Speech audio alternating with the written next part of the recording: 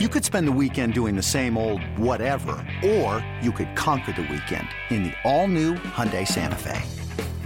Visit HyundaiUSA.com for more details. Hyundai, there's joy in every journey. This episode is brought to you by Progressive Insurance. Whether you love true crime or comedy, celebrity interviews or news, you call the shots on what's in your podcast queue. And guess what? Now you can call them on your auto insurance too with the Name Your Price tool from Progressive. It works just the way it sounds. You tell Progressive how much you want to pay for car insurance, and they'll show you coverage options that fit your budget.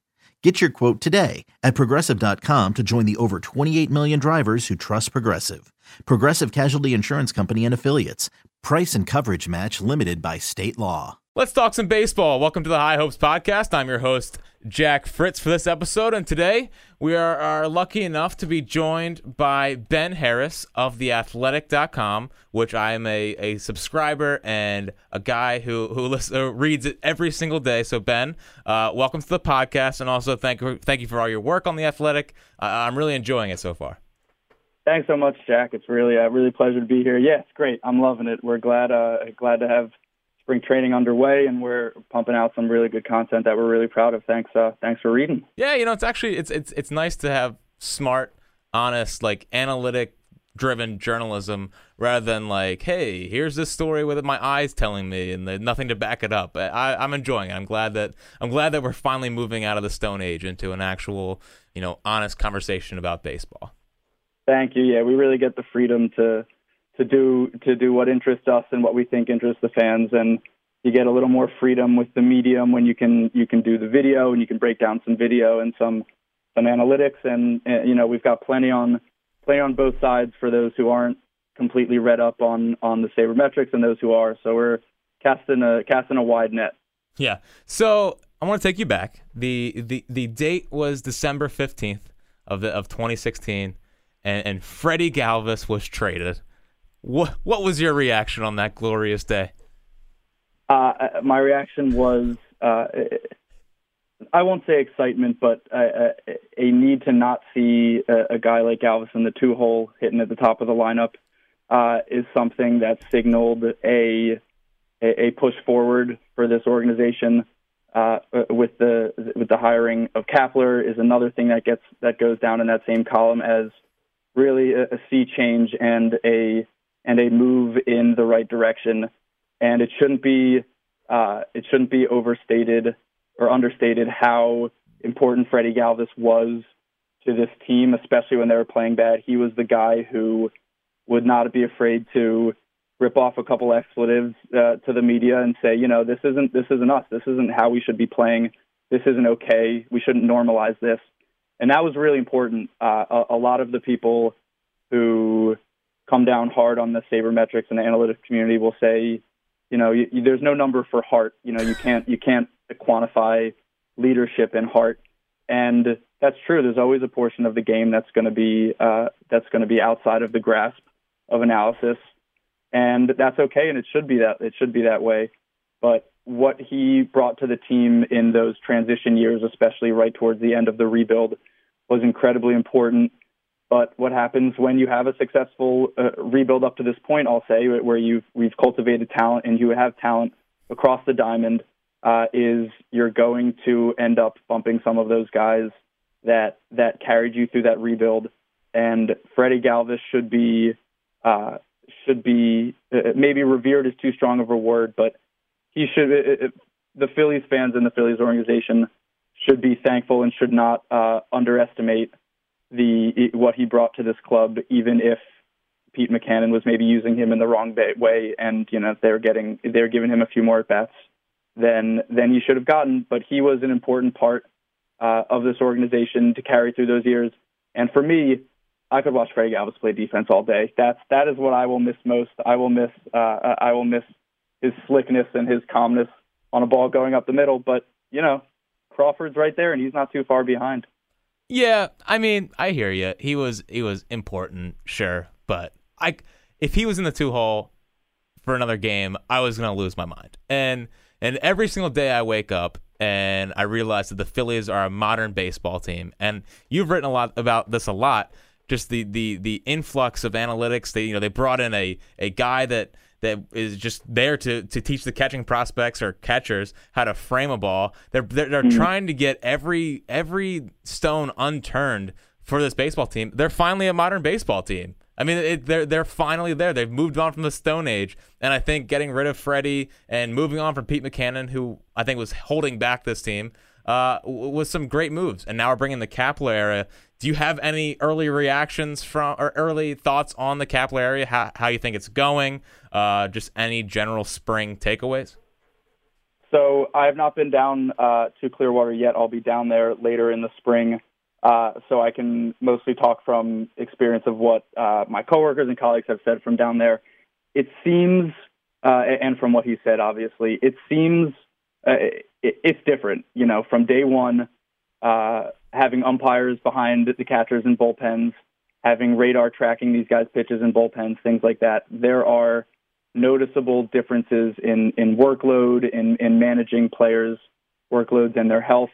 We are going to see things that we have not seen before. As you said, this is very much taking them into the new age of baseball, and a lot of things will happen behind the scenes that maybe weren't necessarily things that happened in the Pete Mackanin era, and things that I think are part of the reason why Klentak wanted to speed up the rebuild in this fashion, and even though it added some expectations for how good they'll be, for how they'll be judged, I think it was the right move. And things like player meetings that we've heard Kapler talk about, they're going to be integrating the quantitative analysts in them. Those are all going to be things that are going to they're going to have to learn about their players, and they're going to have to learn how each individual reacts to criticism and reacts to suggestions. And it's going to be interesting to me to see what these players take from things like those meetings. And from the get-go, Kapler has been about connecting with the players, and things like using the umpires behind home plate and the radar. If the player wasn't comfortable with it, then they didn't use it. You know, it's not a one-size-fits-all. They didn't force everything on these players all at once. I think it's a little bit more new age idea of we have to cater to these players, especially with the young team, and not necessarily just tell them, go out, do your work, come back in, and then go home at the end of the day. Yeah, and, you know, we saw that with the alarm clock thing, where it was like, hey, you know, just come in when you want. And like Pat Neshek and I think it was Tommy Hunter, they just left practice one day because they got all their work done, and it was like, hey, you know, good. It seems like everything Kapler is instituting is common sense, and it's for the young ball player. I don't think it would have worked on the 2011 Phillies with a team of veterans that I don't think they would have taken as kindly to what Kapler is preaching. But here's the thing, is that even old school minds like Charlie Manuel have raved about Gabe Kapler, and they think he's smart. They think he's analyzing the team well. They like his ideas. And having a guy like Rob Thompson there, I think, is also super important. I think he's a super underrated part of the offseason because he ran Yankees training or spring training. So bringing in him to go along with Kapler, you know, they have an actual guy there that has run spring training before, so it's not Kapler by himself. They've brought in experienced guys all over the place. They're fostering an environment for a young team to thrive. And every single day, I'm more and more impressed with how this team's evolved. I think that diversity of thought and having a guy like Rob Thompson is important. Were you thinking about Carlos Santana when he said that? Yes, I got music on the brain, clearly. I think that diversity of thought is important in all aspects of life. But if you're going to run a baseball team, if you're going to try and connect with these young players, you need. It's not, as I said, going to be one size fits all. Maybe some of the hitters are going to gravitate more towards the hitting coach. He has a really interesting background himself, learning about the kinetics of hitting and the kinetic chain and body movement and motion. And maybe some of them are going to gravitate more toward the intensity of Gabe Kapler, or maybe some of them are going to gravitate more toward the experience of a guy like Rick Kranitz. And they don't have a bunch of guys that are Gabe Kapler. They don't have Gabe Kapler, and then the pitching coach is the same, and the hitting coach is the same, and the assistant hitting coach is the same. There's a range of age, and there's a range of diversity of thought and of background and of experience. You have Kapler, who's got the front office and the player development experience. You've got the hitting coach who has experience with the Cubs and the Astros and the Marlins when they had young players. Obviously, two of those went on to win the World Series in the last 2 years. So I think that diversity of thought is important and is a very core analytic concept, and that is something that Matt Klentak wanted to bring in and get the ball rolling with as soon as he could. And do you think that, because I've kind of had this thought for a while, that everyone's making a little bit too big a deal out of both position players and the starting rotation? Because if you've learned anything about the future of baseball and where baseball is moving towards, modern baseball teams don't want their starters getting to a lineup the third time. So everyone's talking about how, like, oh, well, who's going to be the fifth starter? I don't think the Phillies really care that much, because I think they just want a guy they can get them 5 innings and then hand it over to the bullpen. And the bullpen on paper looks like a formidable force. I agree with you 100% on the bullpen, and I think they built it around the idea that if they didn't go out and get a starter, they could mop up some extra innings that their starters may not be able to get through, either because they didn't want them to get through that to face those guys that third time, or because they were struggling to get through the lineup even the second time. And having that eighth man in the pen, which it sounds like is what they're going to do, should help there. Definitely, they have some guys who may not crack the lineup, who may not crack the 25-man, who they could bring up, guys like Jake Thompson maybe, who could fill in the pen for a couple weeks if they need to give some breathers, or if there's an injury, who can mop up some maybe slightly longer relief. But we saw with Kapler and we saw with the Dodgers last year that I believe their pitchers face guys the third time through the order less than any other team. And usually the teams that are doing that are teams that have starters that are struggling. And they had one of the best rotations in the game. And this is definitely a new page we've turned a page in the Phillies organization. This is a new way of thinking. I don't think there will be a hard and fast rule that pitchers, even the back end guys, can't face teams the third time. We know the trends. We know that hitters get better and better the more and more times they face a pitcher during the game, and it's not necessarily related to the pitcher tiring. So I think obviously Kapler is going to bring that notion with him here. I'm sure it's something that Klentak is all too familiar with, and it'll be interesting to see how they implement this with a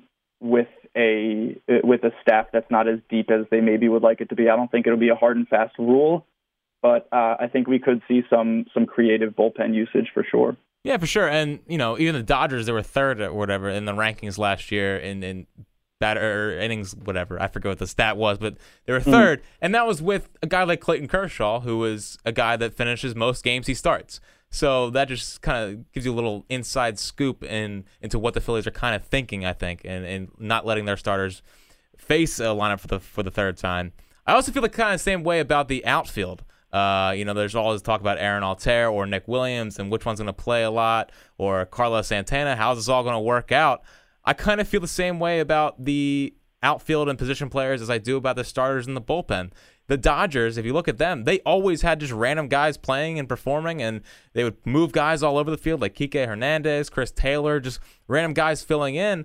I think Aaron Altair, Nick Williams, they're going to get their at-bats. I think Rhys Hoskins is going to get starting time at first base. Carlos Santana is going to have some nights off. Do you get the same sense with the lineup as well? I think there should be some lineup flux. They have earned the ability to do that with the depth that they have now. Preseason depth charts always look perfect, and we've seen some of these guys. We've seen Odubel go down, not consistently, but we've seen him go down a couple times with injury. We've seen Altair struggle with that. So I think there will be the ability for these guys to get at bats. I think injuries happen. We will see some guys go down. Altera struggled with some of the soft tissue stuff, which isn't quite as encouraging. But I think there will be at-bats to go around. The question becomes, if the goal is to go out and trade one of those guys, or even trade two of those guys maybe, are you giving them enough of a chance to increase their value and to put them on display? And I think they should get more or less a fair shake. But the amount of teams that have been able to spread around 350 or 400 plate appearances across four outfielders in the last couple decades is very small. And a lot of those that have done it, it's been kind of fluky because they've traded someone mid-season. So I think there will be playing time to go around. I think they will get creative in I won't say platooning Altera and Williams, but in splitting the time between them and getting Herrera some rest, getting Hoskins a couple days rest here and there. When they rest Santana, you can put all those three guys in the outfield and move Hoskins over to first base and keep him sharp over there. I think the left side of the infield should stay, or everyone but first base should stay pretty consistent. Now, if we're halfway through the year and Franco's struggling still and Scott Kingery is banging on the door, we could see them have to make an interesting decision about whether or not to bring Kingery up and throw him to third base. But that's putting the cart before the horse. I think they have the versatility, they have positional flexibility, and like you said, the Dodgers did this incredibly well last year with the versatility they had both in the outfield and the infield, and guys like Chris Taylor and Enrique Hernandez who could go out and fill a need whenever they needed, move around late in the innings, play some matchups. I think the Phillies should be in a position to do similar things this year. What do you think is going to happen with Kingery? Because, everyone's like, freaking out. Like, he should be in the opening day lineup. Obviously, that's not going to happen. And then the first day he can come up would be April 13th. Do you think they're going to bring him up right at that point? Do you think they're going to wait until June? Are they going to try to trade Cesar and wait even later to bring up Kingery? Do you think they're going to bring up Kingery and play him maybe in center, maybe in second, maybe at short, or maybe at third? What do you think their plan is with Scott Kingery? It's an interesting question. You mentioned that being able to bring him up on April 13th and still save that extra year of service time. I think because of the way the season has been stretched now this season, there's not. It's stating the obvious, but there's not a place for him at the moment, and I'm not sure. You need him to get every day at bats. When he went up to AAA, some of the power numbers stayed, but some of the plate discipline numbers weren't as encouraging. Yep. Struck out a little bit more.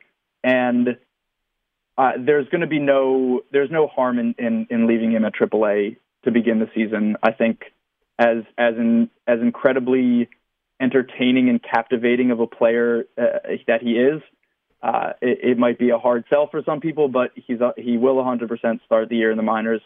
And I'm not sure there's a benefit of bringing him up until you actually have a spot. I don't think, platooning him at third base, granted they're both right-handed, but moving him, flipping him around with Franco at third base and not giving either of them consistent at-bats really does you any good. It doesn't give Franco any chance to find a rhythm. It doesn't give Kingery a chance to find a rhythm when he starts his big league career. So I think you have to keep him down until either Franco forces you to do otherwise or you find a trade partner for Cesar. And I think that they haven't traded Cesar yet shows that, granted the market's been a little different this year, but shows that they do value how consistent he is. And Cesar Hernandez has been freakishly consistent, especially over his last 2 years. He is a roll out of bed and hit 290 with a 370 on base kind of guy, almost exactly. And they do value Cesar Hernandez. And they do value what he brings to this team, especially with his leadership. He's one of the longer tenured guys on the team now.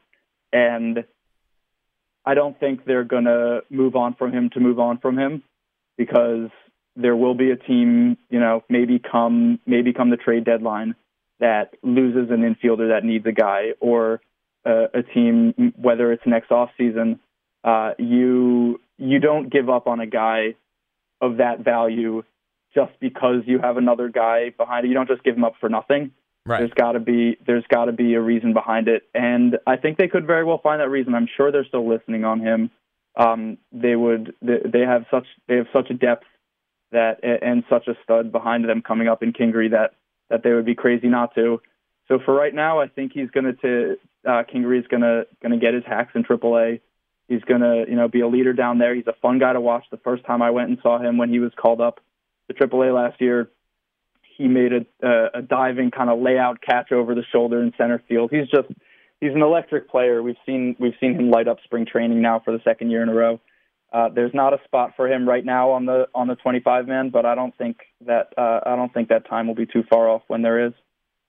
Yeah, and I feel like the Phillies are saying, I think Cesar Hernandez is one of the most underrated players in the entire sport, and I think they're trying to make sure that they're not getting ripped off in a Cesar Hernandez trade. Like, Cesar Hernandez should be good enough to headline a deal. But if you're trading for Chris Archer and you're a Tampa Bay Rays fan, it's like, we got Cesar Hernandez. I just think that they're waiting for a time when they get equal value for how good Cesar is and how cheap he is. I mean, Cesar Hernandez is on one of the best deals in the sport, and he's been freakishly consistent, like you said. I think they're waiting for proper value, and clearly they haven't gotten that yet. And with Kingery, just the other day, he's facing Luis Severino, who we all hope that's what Sixto turns out to be. And he works a 3-2 walk, which he struggled with at AAA, and hopefully that can bounce back up to where it was in AA. And then stole second base. The guy is just an electric player, and I'm sure you saw the Buster Olney tweet yesterday or 2 days ago about comparing him to Dustin Pedroia. And I don't think that's too far off. I think Scott Kingery could be as good as Dustin Pedroia. I did see the tweet. Dustin Pedroia, he's a little removed from his peak, obviously. That's as what happens when you're on the wrong side of 30, but he still had a phenomenal year last year. I think he was injured for some of it, didn't quite play a whole season. But I think it's a lot to put on a guy. It Dustin is. Pedroia he's probably a Hall of Famer. Right? Yeah, Dustin Pedroia, I would. It's possible. It's certainly possible. I would have to dig through the numbers a little more to say anything definitively, but he certainly, he's been an MVP. I believe he was a Rookie of the Year. Got a couple rings. That's a good place to start, certainly, in terms of your Hall of Fame credentials. He was phenomenally consistent, and as much as we want to see a guy like Kingery develop into a guy like that, I think before you look, 5, 6, 7 years down the line at how good Pedroia was, you've got to realize that Kingery is a guy who's going to come up. He may struggle. That's okay. He's got phenomenal bat-to-ball skills. That's going to stay with him. And I think he could be an all-star, a perennial all-star type player. Whether he's going to end up being as good as Pedroia or not, there's plenty of time for that. Whether or not Kingery is going to be an MVP candidate, we'll see. I wouldn't be comfortable saying I expect him to be as good as Dustin Pedroia. Come on. Dustin Pedroia is a stud.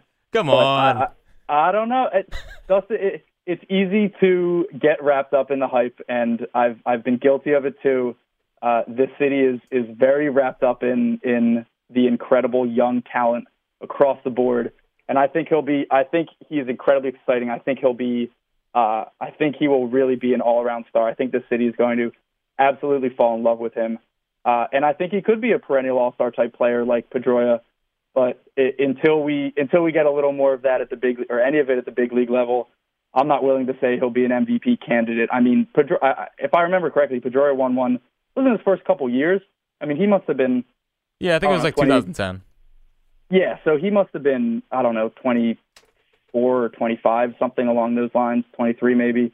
That's high praise. That's a lot. That's a lot to put on a guy. I'm not sure I'd be. I won't put that type of guarantee on him, but he could 100% be in that kind of Ian Kinsler type range. Yeah. Where these smaller guys that can really put the bat on the ball, and that plays year in, year out. Kinsler's a couple time All-Star for sure. I believe he won a Gold Glove, maybe even. That's a good mold for a guy like Kingery, and he could be a Pedroia. He could be an MVP candidate. It's a lot to put on him for me at this point. but I think I'm as excited about Scott Kingery as I am about any other prospect in this organization. I would say Sixto Sanchez included solely because of how much can go wrong with a starting pitching prospect, especially one as young as he is. I love Sixto. Well, hold on. Before we move on, if Scott Kingery walks into Gabe Kapler's office and demands to wear the number 26, would you put him in the opening day lineup? I'm sure if you ask the city, you might as well. They'd say to build a statue of him right then and there. It's he everything that when I've spoke to him and everything I've heard about him, he seems like this guy. He's going to do whatever it takes to get on the field. When he was at Arizona, he lied to his coach and said he played some outfield in his high school days because they didn't have an infield spot open and they needed someone in the outfield. And he'd run around and lay out in the outfield. He is a guy that this city, I very much believe, is going to love from the get-go.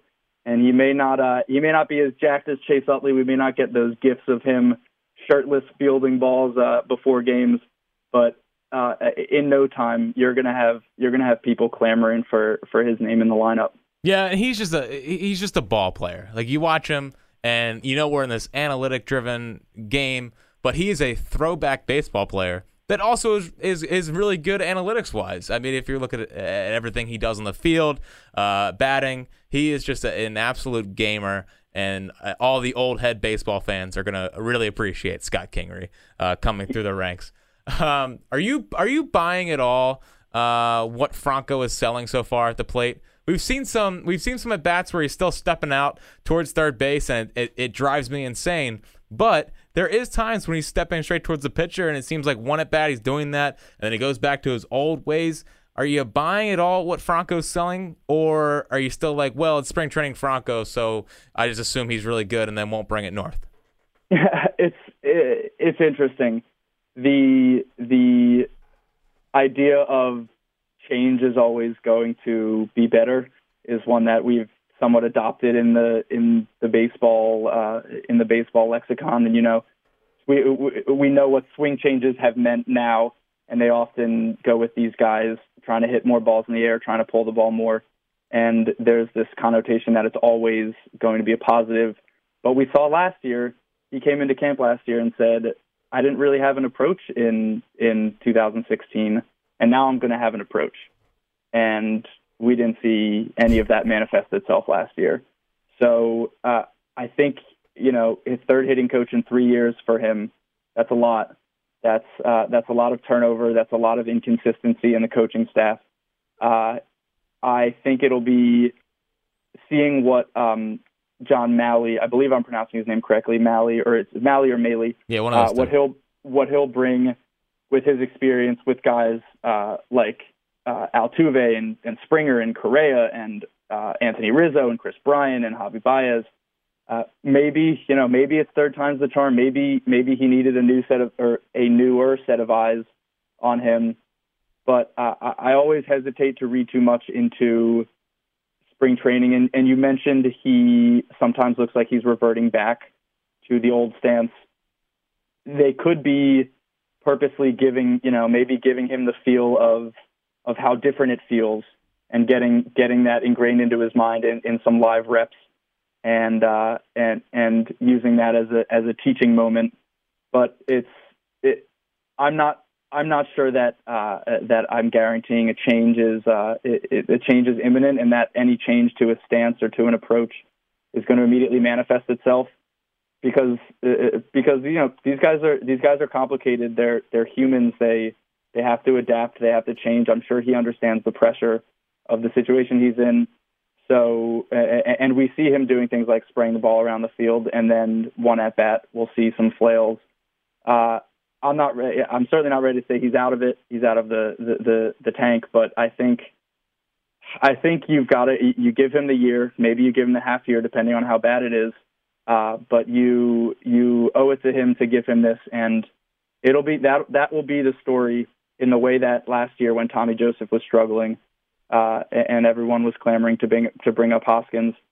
This will be that same scenario if we see Franco putting up the type of numbers that he did again. And I think there will be a rightful that crowd will be right to be doing so.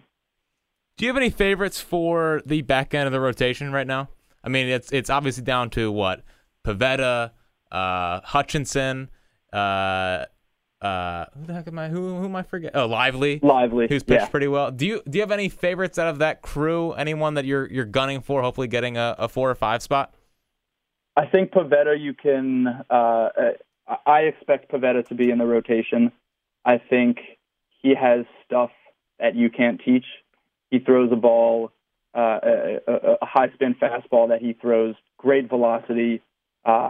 He throws some great off speed stuff, and we've seen when it all comes together.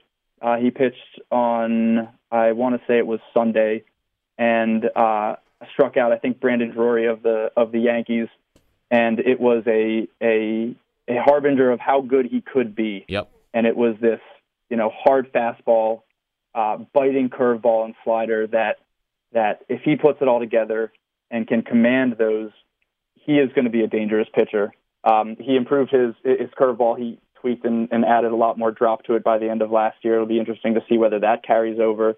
As for the 5th spot, Hutchinson's an interesting guy, as is Ben Lively. Ben Lively's numbers last year were really solid, and the word people always use to talk about him is a bulldog. He's intense, he's fiery. It's a nice word for a guy that throws 87. I guess that's what you can do for a guy like that. Yes, he doesn't strike anybody out, but he works the count. He works batters.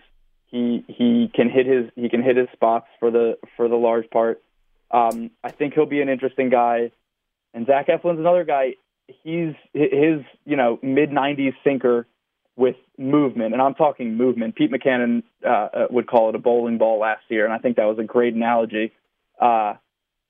It's gonna be a matter of whether or not he can stay healthy. He went down last year. The story was his knees are clean for the first time. He's got healthy knees for the first time in his baseball career, essentially. And he had some shoulder issues. Seemed like he was trying to learn how to work through his motion again and not have to try to compensate for the pain in his knees, and maybe he changed some things up that showed up in his shoulder.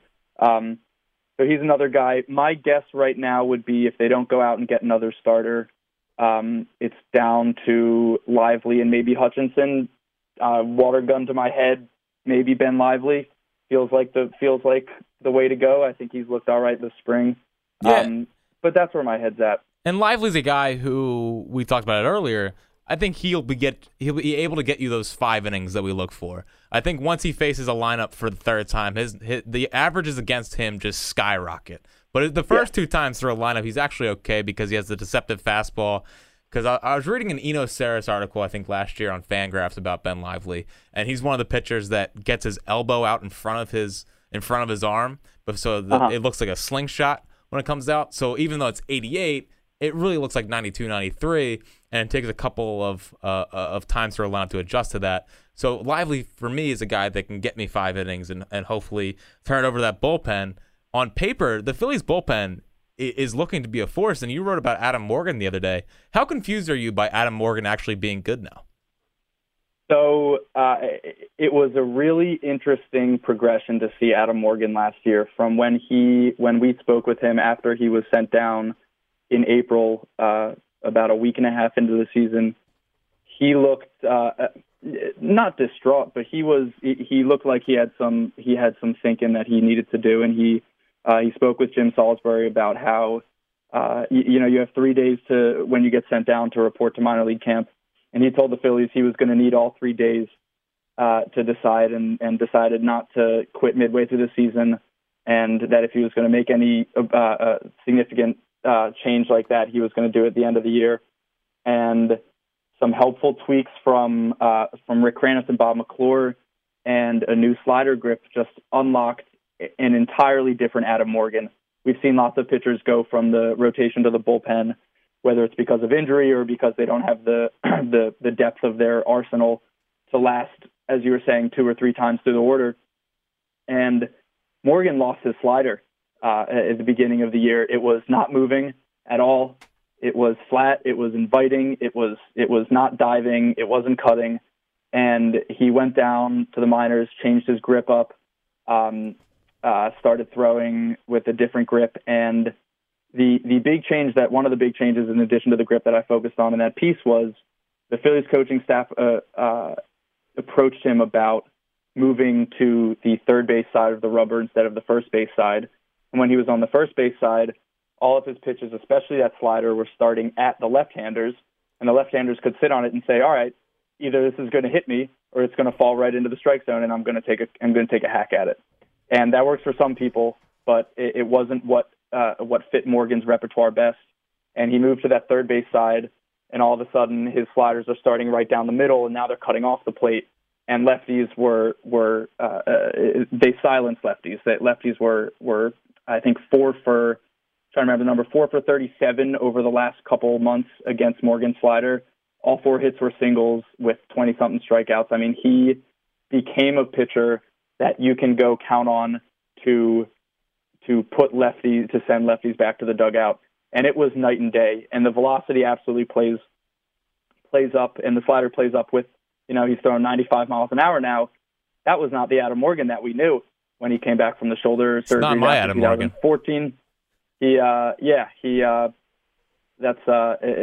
a different pitcher, and it's an exciting guy to have in the bullpen right now. If he can carry this over, it's going to be. I think he's going to be a really devastating left-handed weapon for them. Yeah, I agree. And I don't know. I don't want to completely rule out PEDs, but the fact that he was throwing 91 and then jumped to 97, he goes on to the minors, and all of a sudden he's back up here.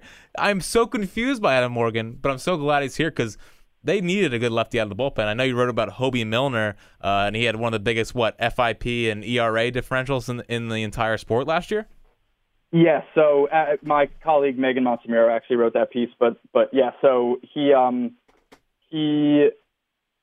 essentially couldn't handle right-handed hitters, period. His splits were really tough, and he was good against lefties, but the righties were where he really struggled. And that puts limitations on how much you can use a guy if you're trying to avoid all manner of right-handed hitters. But yeah, so the gap between his ERA and his FIP, which you can, if your FIP is much higher, it's a potential pointer towards maybe you were getting some batted ball luck or things like that. Yep. He had the second biggest in the game last year. If you're looking at guys who threw 30 innings, and it was a huge margin. And what Megan wrote in her piece was that he has a new curveball grip, again, new breaking ball grip, just like Morgan. And it's sharper, it bites a little bit more, cocks his wrist a little bit more, and it's something that he feels can go hand in hand with how he faces right-handers and give him another weapon there instead of just kind of a show-me breaking ball. So that's another guy. That's a Rule 5 guy. That's a scrap heap kind of guy where you can find some value in him without having to give anything up. Agreed. Final thing before I let you get out of here. Let's talk about Aaron Nola, because it seems like when he was coming out, right, he had 3 quality pitches, but even throughout some of the time he's been in the big leagues, the changeup hasn't been that great. But as we saw a couple of days ago with the 5 strikeout, the changeup looks like it's completely back, and it's just going to unlock another level to Aaron Nola. Do you think Aaron Nola is going to take another step forward in 2018?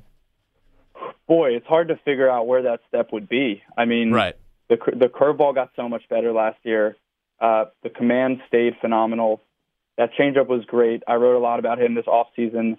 He used that changeup behind in the count to guys, so all of a sudden, even when you're in a hole, you've got this thing that looks like a fastball, and then it drops off the table. That's a dangerous weapon, and I think he had a couple really impressive games last year.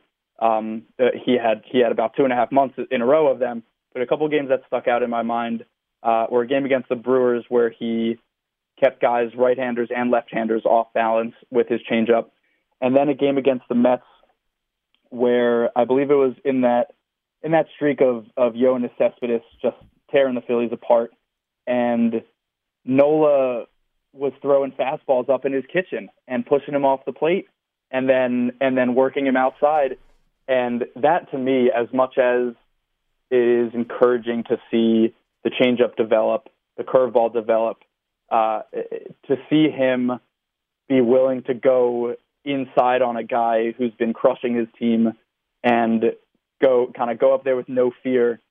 We asked him after the game if he remembered seeing Cespedes stare back at him after that pitch, and he essentially said yeah, and that was it. He didn't care, it didn't faze him. He doesn't put out his exterior is not one of a tough guy, of an extremely macho guy. He's a quiet guy. He goes about his business. He's a soft talker. He's a soft talker, but a hard thrower. He throws a fastball with movement that is built for Twitter. I mean, the gifs that we'll see popping up of him throughout the season, and that movement on that two-seamer and that movement on that curveball are just phenomenal. It's hard to know where that next step would be. He's already up near the top of the league in terms of striking guys out. He minimizes the walks. All you can ask for is him to keep this level of success and keep it consistent. And as he gets older, he'll learn more. He's still incredibly young. He'll learn more. He'll accrue more service time. He'll get to pick the brains of some veterans. And soon enough, he'll be that veteran that guys are leaning on for advice and for suggestions. And I think he has a chance to be, again, very, very solid for the Phillies this year and bordering on that ace potential, depending on how you quantify that. And for me, I think the discussion is more or less pointless. He's the best pitcher on the team, no question. He's one of the handful of 10 or 15, 20 best pitchers and 15 best pitchers in baseball. And no label will take away will diminish from how good he is. Yeah, and to his growth, if he's already great at it now, but just continuing to learn how to pitch backwards. You mentioned the changeup and a 2-1 count. That is so important. That is a hitter's count. That is a hitter sitting dead red, waiting for that fastball, and he just drops in a changeup and they roll over. He is for a former pitcher. Watching Aaron Nola is a treat. The guy is going to be tremendous this year, and hopefully. I think he's still underrated. I think he's still underrated here, just how good he is. I think he's underrated nationally. Hopefully this year we see some of that national buzz pop up. We get an all-star appearance. And really, I don't think it's out of the question for him to be in the Cy Young conversation come September. I don't think it's that much of a stretch either. As you said, it is artwork to watch Aaron Nola pitch. It is truly a pleasure. And with the health scares seemingly behind him from 2016, he's made some tweaks, made some adjustments, he's staying over the rubber a little bit longer. And, maybe he inches up towards that 200 inning mark. 200 innings isn't what it used to be. It's not something you have to be a quote unquote ace/successful pitcher. And we'll see how they handle guys the third time through the order this year.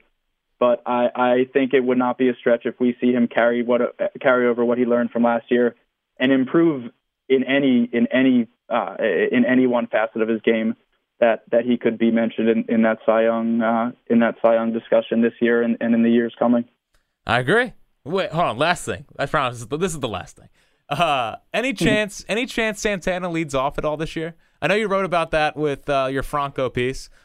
Just what Santana can teach Franco, and I thought it was really interesting the O swing percentage, and he's been one of the most consistent hitters in baseball and getting a count to 1-0 rather than 0-1. That's important for a leadoff hitter, and he's got the pop, which is important for a leadoff hitter as well. Can you see any leadoff Santana, or do you think it's going to be Cesar and then Santana pretty much locked in that 2-hole? I think it's going to be Cesar. I really think. While you could put Santana in that leadoff spot, where does Cesar go? If you say you want to hit Cesar 2, yeah, but it's important to have some pop in the 2-hole as well. Yep. A combination of how many at bats versus getting up to the plate with guys on base. So while you could put Santana in the 1-hole, I think it would maybe be overthinking it a little bit to put him there. As long as you've got Cesar there, I think he goes in that 1-hole. I think I'm interested to see whether Santana hits 2 or 4. I think there's a good argument both ways. I think maybe early in the season he hits up in the 2-hole. But I could also see Hoskins up in the 2-hole. That's a guy who's going to set the table just like Santana. And it feels like Herrera's probably the likeliest bet for a 3-hole guy. while he doesn't have extraordinary home run power, he's got great extra base power. He's going to come up with two guys great on base in front of him and have one guy, either a Santana or a Hoskins, behind him in scoring position a lot of the time. We saw him go on that stretch of hitting doubles last year. So it'll be interesting to me to see whether or not Santana or Hoskins ends up in that 2-hole. My guess right now would be that they, I guess, put Santana there to begin the season and let Hoskins sit in that 4-hole, and then keep the power guys, the more power guys, Williams and some Altair behind him and Alfaro, and then keep Crawford down there in the 8th spot. I don't think there's any reason to move him up. Let it take a little bit of pressure off him. Guys won't game plan quite nearly as intensely against him, and let him get his bearings. So that would be my guess for a starting lineup: Santana in the 2, Hoskins in the 4. Yeah, that's what I would do as well. And for as much as I can't believe we went the whole podcast without even mentioning Rhys Hoskins, for as much of a for as much of a master at his craft as Aaron Nola is, Rhys Hoskins is the exact same way at the plate. I mean, just the other day he works a count to 3-2 and then pops a homer. The guy, it's just a treat that this lineup on a night in, night out basis is going to give us something to watch. We're not seeing like Cam Rupp in the 8th spot or Peter Borges. Like 1 through 8, they have a really fun modern day lineup that it's going to give us something to watch on a night in, night out basis. And just thank God we're there, because it was a long time since 2011, but we're finally back. It was. You mentioned the 2-strike homer. I know both his homers, Hoskins' 2-strike homers, both his homers this spring have been 2-strike homers. I looked it up last year. Only one player in baseball hit more of their homers, a higher percentage of their homers with 2 strikes. He is really impressive. I dug into a number of at-bats that he had earlier this offseason and broke them down pitch by pitch. He is playing beyond his age. Not that the homers can be something to expect in the way that he hit them last year, but he controls the strike zone and dictates and gets better as he gets deeper into counts. He learns more. He's cerebral. He thinks about his approach. He learns as the count gets deeper. He takes things into account, and he should be very fun to watch this year. Agreed. Ben Harris, thank you for coming on the High Hopes podcast. Read him on theathletic.com. Ben, thanks for coming on. Thanks so much, Jack. I appreciate it.